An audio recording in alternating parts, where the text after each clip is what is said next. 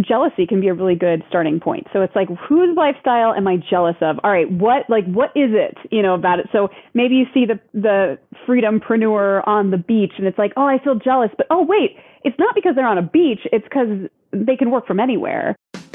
Welcome to the Audience Converter Podcast, the podcast for converting your audience from strangers to loyal fans. We dive deep and discuss how entrepreneurs, consultants, and coaches can level up their business to help more people in the world. Now here's your host, the creator of the Audience Conversion Method, Kimberly Whitecamp. Do you find yourself asking questions like, how do I tell if my marketing idea is good? Where should I really spend my time? I'm on a mission to change that. Let's turn how do I know if into I know this works and here's how I'm going to do it. Get your marketing done at Audience Conversion Live, happening June 29th through July 1. In this 3-day live workshop style event, you are going to create your landing page, gift, opt-in copy, and more. And finally, shutter the questions on how do I turn my marketing into profit? Figure out how to convert your audience from strangers into clients and to plan for profit from the beginning when you create your marketing at Audience Conversion Live. Check it out at theaudienceconverter.com/live. And we're back with another fantastic discussion on the importance of building a community and how integral that is to a business and to having the support you need as an entrepreneur. So welcome to another episode of the Audience Converter Podcast for community leaders. I'm Kimberly Whitecamp, your host, conversion copywriter, and marketing strategist. And today I've got another guest to talk about community building in a virtual way. Most of us are kind of forced to go virtual, but she knew what it was before it became trendy and kind of necessary. So I want to introduce all of you to Megan Taylor Morrison. She is an executive coach, best-selling author, and business and lifestyle strategist. She is also, get this, one of the reasons I'm so excited to talk to her, a dance-obsessed world traveler who has taught dances of the swing era for the last 16 years, which we are definitely going to be having a little bit of a chat about, because you know what? There is more to all of us than just the businesses we run. And I love that this is part of her bio and what she shares with people. So Megan, thank you so much for being here and welcome to the show. I'm delighted to be here. I can't wait to have this conversation and talk about, yes, business, but also dancing. Right? I was like, I went and I like to get to know my guests a little bit. So I was exploring her website because someone sent her my way. And I was like, oh, you said you dance, that you like dance and travel. We've got to connect. That's just it. So before we go off on a tangent though, Megan, I would love to know, you've got a virtual co-working space that has been featured in the New York Times. It's been featured on if you go to your website, it's like 15 different badges of all the different places you've shown up, which is just amazing and shows how important co-working and networking and virtual community building is to all of us in this kind of sphere. So I would love to know just kind of how you got started with all of that. Yeah, it's so funny too, because I never would have guessed that the virtual co-working community would be featured in the New York Times. And I'm not sure that it was New York Times. It would have interested them before the global pandemic. And then they realized, oh, shoot, everyone has to go virtual. And we were way ahead of the curve. We already had a community of awesome people built up. And it was pretty wild how I think it was March. Yeah. So in March, really the month that everything shut down, we got that coverage. And it was a really fun way to celebrate what we'd already built. So yeah. And you wanted to hear a little bit about how it got started. Is that right?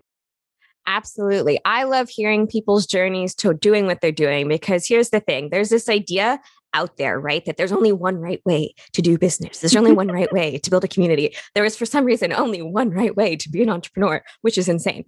So I love seeing and hearing from different people about what their journey looked like. Because, we've got corporate escapees. We've got people who've never worked in an office a day in their life. There's all kinds of different ways that we can come to be doing what we're doing. And it's always just inspirational and fun for me to hear how people got to be doing what they're doing. Yeah. Well, there's a certain subset of humans that I work with called the solopreneur, and it is those people who are running businesses and they're in their early stages of getting it off the ground in the first few years, and they don't yet have employees. They might have contractors that they're working with, and a lot of them don't have business partners either. So they're really in this entrepreneurship game for all intents and purposes on their own. And I just noticed this loneliness epidemic. And I think you and I both know that oftentimes when we're working by ourselves, we're not as productive as we could be. Our morale gets lower. We just feel generally under-resourced. And I decided that I would put together this structured co-working community and bring together all of these solopreneurs to have community together. And it's amazing the difference that it's made in people's productivity, their sense of connection, and their ability to just get shit done. This is my story. Quite honestly, this is my story. What you just said was exactly my journey. I had it in my head for some strange reason that if I didn't do absolutely everything myself, anything that came my way from somebody else I knew, it didn't count somehow. And, I was doing everything myself, right? I was a solopreneur. I was learning basically how to run a business because I never learned how to do any of that kind of stuff. Also honing my skills, figuring out all the kind of stuff that I was actually doing for clients. And I was exhausted. I was overwhelmed. I was like, there's got to be something else to be doing here. And I was actually lucky enough to be part of the community already because of the training program I went through to become a copywriter. I'd gone to an in-person conference back when that was a thing that people could actually do. And I hit it off with one of the other copywriters and we're like, let's be accountability partners, right? We're going to check in daily. Here's the things I'm going to do. And then we're going to tell each other if we actually did it at the end of the day, which, Nice. When you've got that outside motivation, you're, as you said, right, you're more productive. You're a lot more likely to tick off those tasks because you don't want to disappoint the other person. And every time I've had to switch accountability partners, every time I've not had something like that, I've noticed a huge difference. So tell me a bit about this virtual co-working space and how you came about creating it. What does that mean, virtual co-working? Yeah. So one of the things that the structures I picked up on, much like you, was working with other people and doing it side by side. And I'd been working with a structure where I'd sign on with a friend to a video call and we'd say, all right, we're on here for the next 2 hours. What I commit to getting done is X, Y, and Z. And then, we'd both share our intention. Then we'd mute and get to work, but we could still see each other because the video was on. And then at the end of the time, we would check in. And it was just such a wonderful way to avoid distraction and to stay on task. And then, of course, after checking in, we get to laugh a little bit, connect, and then go on our way. Now, originally, that's how our co-working community started. Is I found a lot of facilitators who I know and trust who were willing to host these calls because that way your accountability partner isn't, the relationship doesn't fall apart if one person or the other has a doctor's appointment or then has a last minute thing or this or that. It's a structure that you can rely upon because it's actively hosted. And we've also since added in a few structures to help support people getting into flow state. So, we all work best when we're in flow. And that flow state is when we're really in the moment, time's flying, we're into our work. And it's actually a state that can be intentionally created. And so, for instance, I kicked off a co-working call today and we did what I call process simulation. It's not what I call it. It's what scientists call it, process simulation, where we actively visioned ourselves working on the things that we knew we were going to work on and then hitting that inevitable obstacle that it's just predictable that we're going to encounter, and then working through that obstacle in a way that is efficient and allows us to really embrace the attitude that we want to bring to our challenges. Because studies show that when we can envision those things, we become more resilient in the face of them. And it also primes us for flow state. So lo and behold, we jump into that co-working session and people are working more productively. They're not getting hung up on the things that they would typically get hung up on. And we get to finish that session having all kicked ass. So it's pretty wonderful. Amazing. Yeah. It's so interesting because I've heard of this idea, right, of envisioning and the power of vision boards. But the way you just explained it just makes so much sense to me. It's why not sit down before you're about to go do something, imagine what it's going to be like to go do that, and then be like, okay, if your worst nightmare came true and this is the problem that showed up, how are you going to fix it? Yeah. And you're kind of prepared then. So at least your brain has started that process of thinking through how to think through problems so that it's not as much of a roadblock when you actually sit down and get it done. That's right. And there's a difference between outcome simulation and process simulation. There was this great study done at UCLA where they looked at students doing the results of students who did one or the other. So outcome simulation is envisioning the result that you want. So in this case, some students envisioned getting an A on a test. And that's what they envisioned, holding the paper in their hand that has the A written on it, how they felt holding that A. And the other group of students envisioned themselves sitting down to study, continuing to study, studying when the going got tough. And what they found is that the students that had the outcome simulation actually performed worse. And the students that did the process simulation performed better, because when we're just thinking about the outcome, it can actually have us be less motivated because we already feel satisfied. Like we're already getting that boost of feel good hormones because we're imagining ourselves already having done it. Does that make sense? That does make sense. And that is fascinating. Isn't it? Because so many mindset tricks, mindset tips, mindset techniques people talk about, it's envision yourself with your best life ever. And I'm one of those people who's like, I don't know what that looks like. I don't take the time to sit down and be like, okay, this is exactly what I want that to look like. Because for me, it's all about the journey. I love kind of exploring and going on that path. So I find it fascinating that it's actually more powerful for you to walk through the step by step, which is kind of one of the things I specialize in. People have their big vision and I help them create that step by step so that it actually happens, as opposed to, okay, just remember what you want the perfect thing to look like. And then your brain starts to think, I guess, that, hey, I've got that perfect thing. I don't actually need to do anything to make it happen. Right. Yep. That's right. Yeah. It's much more, we're increasing our likelihood of succeeding much more if we can imagine ourselves going through the nitty gritty of the entrepreneurial process. And it's not as sexy as imagining yourself on a yacht, but it certainly is more effective. I'm just going to dive into that topic there. I've been on a yacht. And unless it's like 90 degrees outside, it is cold. It's unbalanced. You can't walk anywhere because the boat's going and you're going to topple over. I'm not a fan of the sun. I turn red as a crab just by looking at it. I don't want to be living on a yacht. Just saying. I mean, it's so funny that you say that because I actually get more seasick than any human I've ever met. And my dream life is definitely not on a yacht either.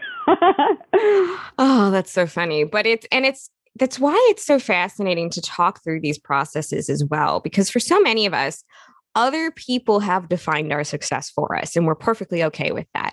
We have seen that, the big promise, like when I first got started copywriting, the sales letters, the marketing, the messaging, everything you saw around this topic was work from your laptop on the beach and make six figures. And it was very interesting because I wanted to write and I wanted to kind of be location independent, but I would never want to work on the beach because you have to keep an eye on all of your electronics. You can't actually go do anything if you bring stuff with you because then your stuff may not be there when you get back. There's going to be sand everywhere. It's going to get into your laptop. The sun is usually too bright for you to actually see your computer screen. I was like, in what world is this a good idea to go work on the beach? Yeah. But so many people claim they want that because that's what they see everywhere is that, oh, I want the laptop lifestyle. And you need to make your own definitions of what that looks like. Totally. And, beach sharks, I just can't get on board with sharks. But yeah, it's true. You really do have to create your own version of success and get clear on what your values are and what a life based in your unique desires looks like. Because I'm like you, I'm very pale. And even though I enjoy a good trip to the beach, it's not my dream. I would so much rather have my, beautiful house up in the mountains overlooking, snow-capped peaks. So it's intriguing. I know, right? Right. So it's true. You really have to get clear on what your definition is. And I always like to think of it in terms of like, jealousy can be a really good starting point. So it's like, whose lifestyle am I jealous of? All right, what is it, about it? So maybe you see the freedompreneur on the beach and it's like, oh, I feel jealous, but oh, wait, it's not because they're on a beach. It's because they can work from anywhere. And then you can take it as a little hint and run from there. So it's interesting if we're not too familiar with just identifying our desires, I find that jealousy can even be an access point to better understanding our desires and creating from there. That is a perspective I've never heard somebody say, but is so very, very true. Like, yeah, as I said, right, I struggle sometimes with like defining what that looks like. And so I'll try and think, be like, all right, what do I see when I look around? What do I want? All right, cool. I'll start with that as an idea, as a building block. So as I mentioned, right, Megan here runs a virtual co-working space. She just kind of started like most of us start in the entrepreneurial world. We saw a problem. We wanted it fixed, whether for ourselves or for other people we knew. And it's kind of how it grew and went beyond. And, one of the favorite questions I always ask, right, is where's your community? How are you bringing your community in? So tell me, where do you find your community and how do you take them on the path from strangers to loyal fans? Yeah. So I find my community lots of ways. As what a lot of people would call a digital nomad, I'm always out meeting people. I play to my personal joy rather than my personal strengths. And that is being around others and getting to know them and asking them questions I am genuinely curious about. And I find that oftentimes people become loyal fans because they feel a sense of real connection to me. So, when you are your brand, you might as well play to your joy because it's one and the same. Like you and your business are married, you're side by side, you're going through the world together. And to get more specific, one of the ways that I find my people is I go dancing, because it is when I am dancing that I am the most joyful, that I'm the most magnetic. Because if you see someone doing what they absolutely love and they're absolutely great at, you're going to be drawn to them. And then I come off the dance floor. I do Lindy Hop and blues and collegiate shag and all the dances of the swing era. I come off the dance floor and I am glowing. And, I walk up to people and I'm like, hello. And I give them all of my good energy. And so it really does set the precedent for what it's going to be like for them to join my community or what it will be like for us to interact. And I think that while formal community building efforts can be great, and I've certainly done those, to be honest, I found my most loyal, wonderful community members just by going out and doing hobbies that I love. So there's a few things I want to unpack there, right? One thing is that all of those swing dances. I know like the basic stuff. Would love to learn more. I miss dancing so much, not being able to do it nearly as often anymore. Yeah. I'm a little bit sad, right? More beyond sad, actually, that it's not so accessible anymore. But one of the things you said, which I really want people to remember, is that when you are your brand, people are drawn to you.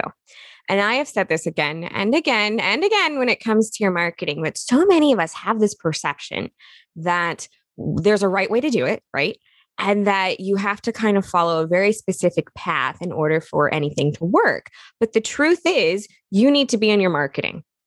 You as the face of your brand, you as the business, right? Especially for those of us who are coaches and course creators and online experts, and we're building a community. It's around what we do. But also at the end of the day, we have to remember it's around what we like and the way we explain things. People like to work with us over somebody else who teaches the same thing because they like our approach, right? Yep. And I hear from so many people like, oh, well, this is what I do and this is what I'm passionate about. And, they're really into it. And then they'll say something like, but I don't know how to say that in marketing speak. And I just want to like take a step back and be like, everything you just said, that's exactly how you say it in marketing speak, because the way you speak about it, your passion comes through, your joy comes through, your desire to help people doing what you do comes through. And so that's what's going to resonate with people, right? That's what's going to bring them in and make that connection. And it's so funny that you love dancing and travel, because kind of that's what I love. And one of my most popular emails, or if you will, one of my popular open loops that I have in my welcome series is in the next email, I'm going to tell you what travel, dance music, and science fiction all have to do with your brand. You're like, ooh, what's that? I want to learn more. And it ties into my idea of you need to have your personal items that you talk about in your marketing. And that's the things that are you that have nothing to do with your business, right? You talked about building your community because you're going out and doing your hobbies and then talking about what you do. And that's what drew people to you first.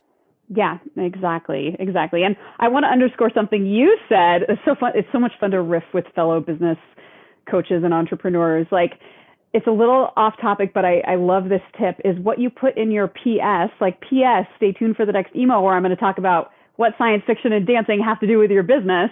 Like that is one of the most commonly read areas of an email. And, Yes. oftentimes we're not leveraging it. And I also love what you said around just saying it. There's so much formality in emails and social media, and that's not fucking fun. Like you're going to have a much more sustainable business and a much more sustainable presence if you actually enjoy it. And what makes you enjoy something? You enjoy something when it feels like you're getting to be self-expressive, when it feels fun, when it feels easeful.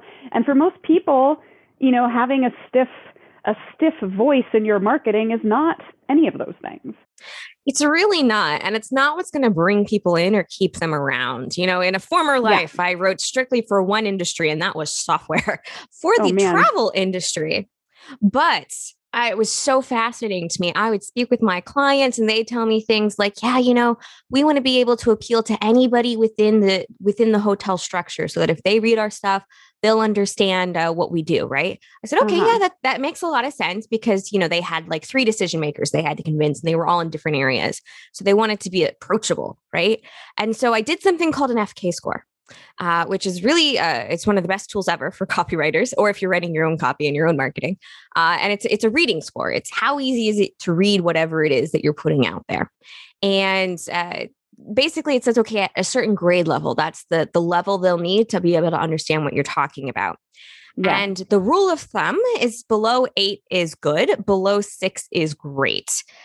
So 6th grade reading level, anything that's at that or below, usually it's really simple and easy for people to understand, read, and then take in. And they had, I believe, an 18 FK score on the most recent, 5 things that I was reviewing just to kind of get a handle on their voice. And so I was like, look, I'm really sorry to tell you this, but nobody can understand what you're saying because it's too complex, right? It's too stiff. It's too formal. It's not explaining in a way that's appealing to other people. And of course, they were all too focused on the tech end as opposed to how it was going to benefit people, but that's a different conversation. But it's really powerful for you to own who you are, be yourself in your marketing, because not only is it more fun and is it going to draw more people in, it's so much easier for you to do it. Like if you're having to constantly sit down and think, well, what's the exact right way to phrase this one sentence? You're going to spend so much time not see the return because it doesn't sound like you. Yeah. It's true. I curse like a sailor. And I remember one of my most popular videos of all time. I hope you don't have to bleep all this out. I'm so sorry if you do. We'll mark it as explicit. It's all good. Okay, great. One of my most popular videos of all time was a video called "You Can Do Whatever the Fuck You Want," where I was just talking about how you can really do whatever you want. Like it is your brand, and if you want to only, do video content while you're going for a walk around the block, like do it. Like that will draw your unique client base.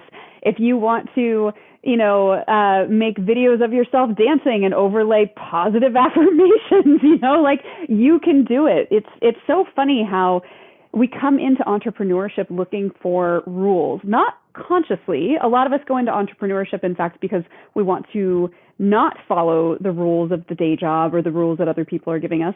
And yet we come in and we constrict ourselves.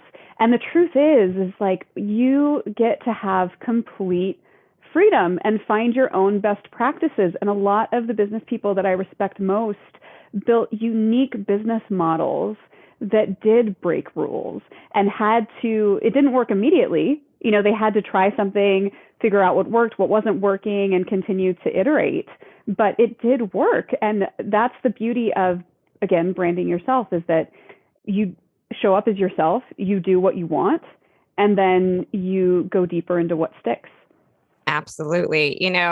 I fell into the same hole, right? When I first got started, I had this idea that, of course, I didn't want to go to a 9 to 5, but what hours was I essentially keeping 9 to 5? Because I was an entrepreneur and doing it all myself. I wasn't keeping 9 to 5. I was keeping like 9 to 10, and weekends. And my family was like, we never see you anymore. I was like, oh, right. Okay. What did I do? So, it's so funny because why did I get into it? Because that's what I wanted to do. And for a very long time, and I still occasionally struggle with this, right? I have this idea that I should be, all of the books say that early risers are the people who get stuff done. And, I tried it for a good 6 months. And you know what? All I felt was exhausted when I woke up at 6 a.m., no matter how much sleep I'd actually gotten. So, this morning, I was like, I want a leisurely morning before doing all of my calls. I got like 10 calls back to back this afternoon. So I was like, all right, that's good. Fantastic. I'm going to drink my coffee. I'm going to read. I'm going to be leisurely. And I'm not going to officially go into the office until late morning. But that's okay, because that's the way I get to run my business. I get to choose what my business looks like. I get to choose who I work with. I get to choose what community building looks like for me. And so many of us need to just be reminded of that a little bit, right? It's your business. It's your brand. And you can run it the way you want to. And the people who like that method, the people who like that structure, they're the ones who are going to stick around. Don't change yourself to please everybody or to please who you think you're going to be needing to please, because then you're never going to be able to be fully yourself when running your business. Drop that mic. This is very true. It's very true. So we've talked about so many great and wonderful things here, right? We've talked about how your hobbies can be an asset to your business. We've talked about how you go about building community. I would just love to know, though, what do you still struggle with when building your community? What is something that you'd like to see a little bit improvement in? I think, gosh, that is such a good question. It's a stumper. It is a stumper. I mean, as you asked that, I just realized that I feel so satisfied with the communities that I've built. Like, I feel good about the people that are in them. I feel good about the size of them. What else could I don't know. Could I pass on that question? Passing is, of course, an option, but I do want to just dive in a little bit on, one thing that you said, right? You like the size of them, you like the way they're structured, you like the people in them. And those are all three things that I think, again, many of us are looking for rules and regulations around that, and they don't need to be, right? So many people are like, well, I want this person in my world because they've got such a huge following, but like you don't click, or there's something about them that they're just not a good fit for the community you're building. And it's up to you to say, well, that's not a member for me. And that's okay. Or to say, all these people around me, oh my gosh, they've got a list of like 100,000 people. You don't need a list of 100,000 people. If you don't want to be running the type of community that has a list of 100,000 people, that's okay too. You can be successful with a tiny, tiny, tiny list. That's good too. Yeah. I mean, high conversion is always better than sheer numbers. High engagement is better than sheer numbers. Like, it is the quality of what you create versus the quantity of it. That's a good quote right there. It is the quality of what you create versus the quantity. Absolutely. So, Megan, thank you so much for sharing your time and your wisdom and such great stories with us and the listeners of the Audience Converter podcast for community leaders. If you had to tell people one next step to take, right? You've mentioned so many great benefits of doing your virtual co-working or of just having the right community. What do you think people should do as that first next step to making sure they're in the right community? I would say give yourself permission to try out a few communities and see what you like. Just give yourself permission to try a few things. And I'd welcome any of your listeners into my virtual co-working community to give it a shot. And, we'll give away a free month of co-working at the end of this episode. But yeah, you've got to find the people that really resonate for you. Don't compromise on finding a community that lights you up. Such great advice, right? I have been a part of several communities throughout my time, and most of them I left because who I was changed, where I was in business changed, what I needed from a community changed. And that's okay, right? Remember to find the community that's a fit for you where you are. Occasionally I have found where I'm like, oh, I'm going to be a part of this community. I'm so excited about it. But it was 10 steps beyond what I was needing in the moment. So it wasn't nearly as beneficial as what it could have been. So that's some really great advice, right? Give yourself permission to try more than one community and to really give yourself the opportunity to actually try them out. Don't just join and be on the periphery and not actually involved, because that's not useful for you and it's not useful for the community either. Yeah, so true. So, Megan, if people want to learn more about you and what you do in the virtual co-working community that you run, where can they go? They can go to Megan, Megan, Taylor, Taylor, Morrison, Morrison.com. Fantastic, everyone. We will have the link to the show notes along with a link for you guys to try out Megan's co-working community. And I just want to say thank you so much for coming on and having such a great conversation. Yeah, thanks so much for having me. It was really fun. And I hope to meet some of your audience members sometime soon. All right, everyone. Until next time, remember, keep calm and go try out some communities and embrace the love of dance. Until next time. Thanks for listening to the Audience Converter Podcast. For more information and important links about today's show or for access to our website, visit theaudienceconverter.com. Take a moment to rate and review on Apple Podcasts or wherever you get your podcasts.